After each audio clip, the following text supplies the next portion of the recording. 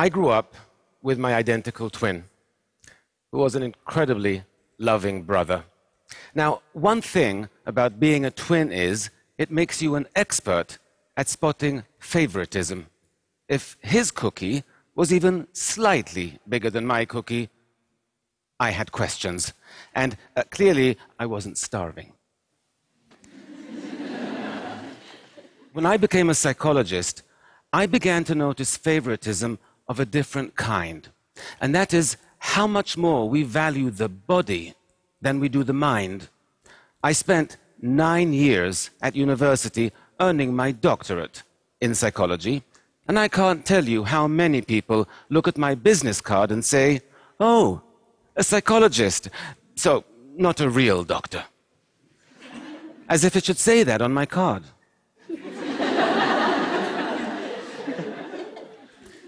This favoritism, we show the body over the mind. I see it everywhere. I recently was at a friend's house and their 5-year-old was getting ready for bed. He was standing on a stool by the sink, brushing his teeth, when he slipped and scratched his leg on the stool when he fell. He cried for a minute, but then he got back up, got back on the stool, and reached out for a box of Band-Aids to put one on his cut. Now, this kid could barely tie his shoelaces, but he knew you have to cover a cut so it doesn't become infected, and you have to care for your teeth by brushing twice a day. We all know how to maintain our physical health and how to practice dental hygiene, right? We know it since we were 5 years old. But what do we know about maintaining our psychological health? Well, nothing. What do we teach our children about emotional hygiene? Nothing. How is it we spend more time taking care of our teeth than we do our minds? Why is it our physical health is so much more important to us than our psychological health? You know, we sustain psychological injuries even more often than we do physical ones, injuries like failure or rejection or loneliness. And they can also get worse if we ignore them, and they can impact our lives in dramatic ways. And yet, even though there are scientifically proven techniques we could use to treat these kinds of psychological injuries, we don't. It doesn't even occur to us that we should. "Oh, you're feeling depressed. Just shake it off. It's all in your head." Can you imagine saying that to somebody with a broken leg? "Oh, just walk it off. It's all in your leg." It is time we close the gap between our physical and our psychological health. It's time we made them more equal, more like twins. Speaking of which, my brother is also a psychologist, so he's not a real doctor either. We didn't study together, though. In fact, the hardest thing I've ever done in my life is move across the Atlantic to New York City to get my doctorate in psychology. We were apart then for the first time in our lives, and the separation was brutal for both of us. But while he remained among family and friends, I was alone in a new country. We missed each other terribly, but international phone calls were really expensive then, and we could only afford to speak for 5 minutes a week. When our birthday rolled around, it was the first we wouldn't be spending together. We decided to splurge, and that week we would talk for 10 minutes. I spent the morning pacing around my room, waiting for him to call, and waiting, and waiting. But the phone didn't ring. Given the time difference, I assumed, okay, he's out with friends, he'll call later. There were no cell phones then. But he didn't.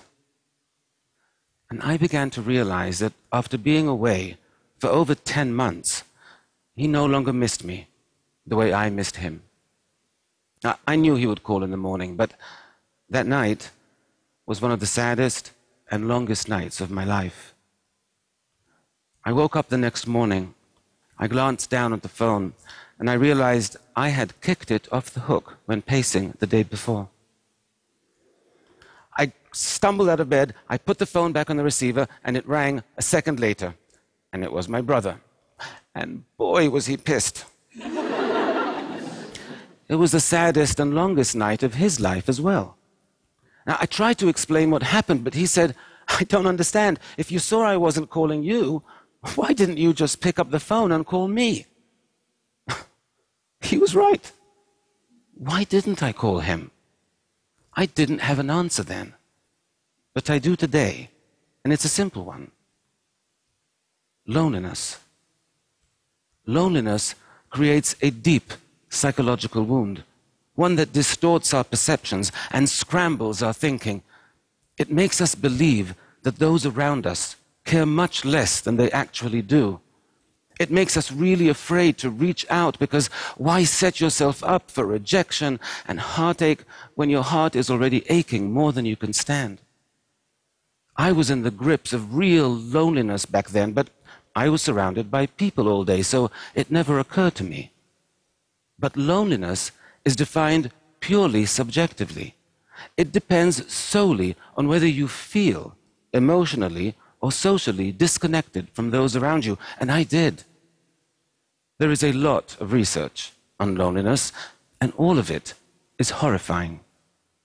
Loneliness won't just make you miserable, it will kill you. I'm not kidding. Chronic loneliness increases your likelihood of an early death by 14%. 14%. Loneliness causes high blood pressure, high cholesterol. It even suppresses the functioning of your immune system, making you vulnerable to all kinds of illnesses and diseases. In fact, scientists have concluded that taken together, chronic loneliness poses as significant a risk for your long-term health and longevity as cigarette smoking. Now, cigarette packs come with warnings saying this could kill you, but loneliness doesn't. And that's why it's so important we prioritize our psychological health, that we practice emotional hygiene. Because you can't treat a psychological wound if you don't even know you're injured. Loneliness isn't the only psychological wound that distorts our perceptions and misleads us. Failure does that as well. I once visited a daycare center where I saw 3 toddlers play with identical plastic toys. You had to slide the red button and a cute doggy would pop out.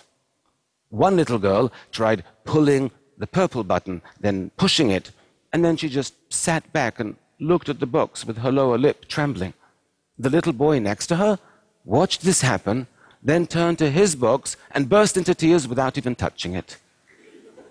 Meanwhile, another little girl tried everything she could think of until she slid the red button, the cute doggy popped out, and she squealed with delight. So, 3 toddlers with identical plastic toys, but with very different reactions to failure. The first 2 toddlers were perfectly capable of sliding a red button. The only thing that prevented them from succeeding was their mind tricked them into believing they could not. Now, adults get tricked this way as well all the time. In fact, we all have a default set of feelings and beliefs that gets triggered whenever we encounter frustrations and setbacks. Are you aware of how your mind reacts to failure? You need to be. Because if your mind tries to convince you you're incapable of something and you believe it, then like those 2 toddlers, you'll begin to feel helpless and you'll stop trying too soon, or you won't even try at all. And then you'll be even more convinced you can't succeed. You see, that's why so many people function below their actual potential. Because somewhere along the way, sometimes a single failure convinced them that they couldn't succeed, and they believed it. Once we become convinced of something, it's very difficult to change our mind. I learned that lesson the hard way when I was a teenager with my brother. We were driving with friends down a dark road at night when a police car stopped us. There had been a robbery in the area and they were looking for suspects. The officer approached the car and he shined his flashlight on the driver, then on my brother in the front seat, and then on me, and his eyes opened wide and he said, "Where have I seen your face before?" And I said, "In the front seat." But that made no sense to him whatsoever, so now he thought I was on drugs. So he drags me out of the car, he searches me, he marches me over to the police car, and only when he verified I don't have a police record could I show him I had a twin in the front seat. But even as we were driving away, you could see by the look on his face, he was convinced that I was getting away with something.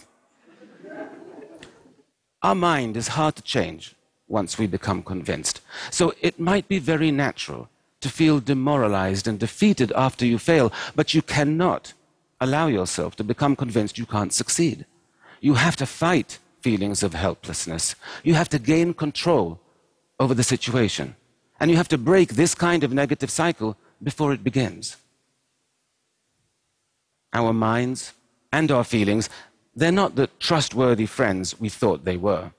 They're more like a really moody friend who can be totally supportive one minute and really unpleasant the next. I once worked with this woman who, after 20 years of marriage and an extremely ugly divorce, was finally ready for her first date. She had met this guy online, and he seemed nice, and he seemed successful, and most importantly, he seemed really into her. So she was very excited. She bought a new dress, and they met at an upscale New York City bar for a drink.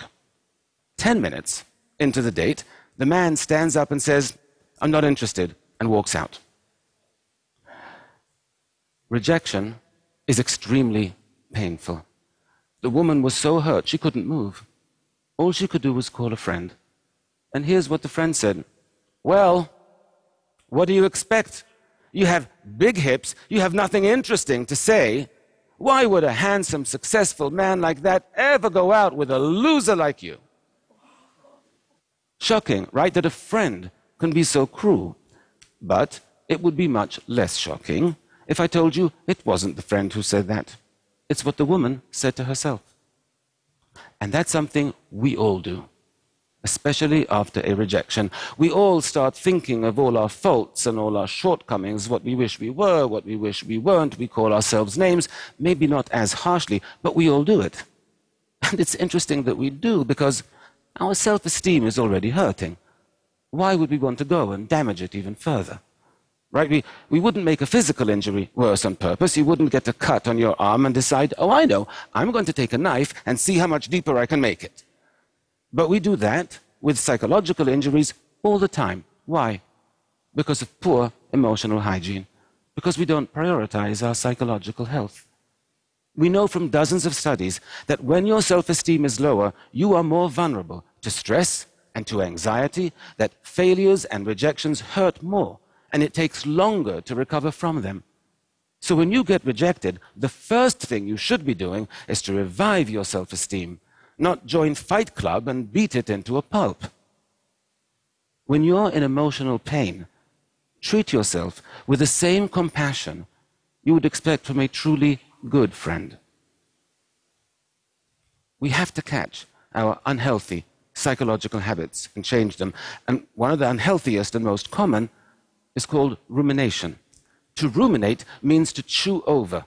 It's when your boss yells at you, or your professor makes you feel stupid in class, or you have a big fight with a friend, and you just can't stop replaying the scene in your head for days, sometimes for weeks on end. Now, ruminating about upsetting events in this way can easily become a habit, and it's a very costly one. Because by spending so much time focused on upsetting and negative thoughts, you are actually putting yourself at significant risk for developing clinical depression, alcoholism, eating disorders, and even cardiovascular disease. The problem is, the urge to ruminate can feel really strong and really important, so it's a difficult habit to stop. I know this for a fact, because a little over a year ago, I developed the habit myself. You see, my twin brother was diagnosed with stage 3 non-Hodgkin's lymphoma. His cancer was extremely aggressive. He had visible tumors all over his body. And he had to start a harsh course of chemotherapy. And I couldn't stop thinking about what he was going through. I couldn't stop thinking about how much he was suffering. Even though he never complained, not once. He had this incredibly positive attitude. His psychological health was amazing. I was physically healthy, but psychologically I was a mess. But I knew what to do. Studies tell us that even a 2-minute distraction is sufficient to break the urge to ruminate in that moment. And so each time I had a worrying, upsetting, negative thought, I forced myself to concentrate on something else until the urge passed. And within 1 week, my whole outlook changed and became more positive and more hopeful. 9 weeks after he started chemotherapy, my brother had a CAT scan, and I was by his side when he got the results. All the tumors were gone. He still had 3 more rounds of chemotherapy to go, but we knew he would recover. This picture was taken 2 weeks ago. By taking action when you're lonely, by changing your responses to failure, by protecting your self-esteem, by battling negative thinking, you won't just heal your psychological wounds. You will build emotional resilience. You will thrive. You know, 100 years ago, people began practicing personal hygiene, and life expectancy rates rose by over 50% in just a matter of decades. I believe our quality of life could rise just as dramatically if we all began practicing emotional hygiene. Can you imagine what the world would be like if everyone was psychologically healthier? If there were less loneliness and less depression? If people knew how to overcome failure?